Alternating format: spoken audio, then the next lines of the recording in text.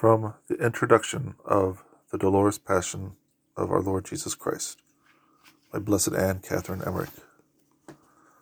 following meditations will probably rank high among many similar works which the contemplative love of Jesus has produced, but it is our duty here plainly to affirm that they have no pretensions whatever to be regarded as history.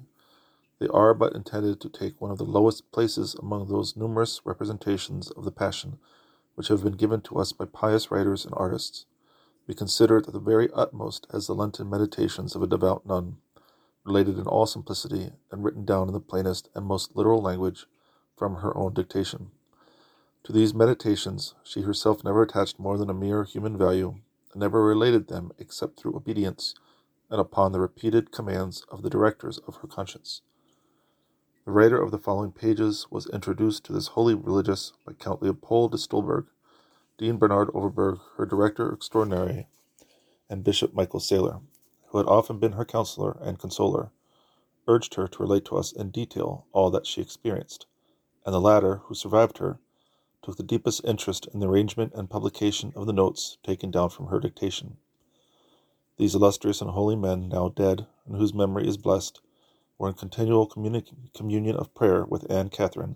whom they loved and respected on account of the singular graces with which God had favored her. Editor of this book received equal encouragement and met with no less sympathy in his labors from the late Bishop of Ratisbon, Monsignor Whitman. This holy bishop, who was so deeply versed in the ways of divine grace, and so well acquainted with its effects on certain souls, both from his private investigations of the subject and his own experience, took the most lively interest in all that concerned Anne Catherine, and on hearing of the work in which the editor of this book was engaged, he strongly exhorted him to publish it. "These things have not been communicated to you for nothing," would he often say. "God has his views in all. Publish something at least of what you know, for you will thereby benefit many souls." He at the same time brought forward various instances from his own experience and that of others, showing the benefit which had been derived from the study of works of a similar character. He delighted in calling such privileged souls as Anne Catherine the marrow of the bones of the Church, according to the expression of St. John Chrysostom, medulla enim hujus mundi sunt, and he encouraged the publication of their lives and writings as far as lay in his power. The editor of this book, being taken by a kind friend to the dying bed of the holy bishop,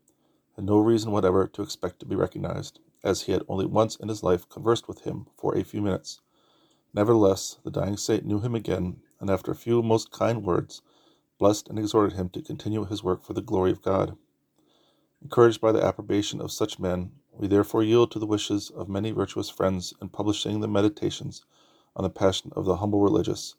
to whom God granted the favor of being at times simple, ingenuous, and ignorant as a child, while at others she was clear-sighted, sensible, possessed of a deep insight into the most mysterious and hidden things, and consumed with burning and heroic zeal, but ever forgetful of self, deriving her whole strength from Jesus alone, and steadfast in the most perfect humility and entire self-abnegation.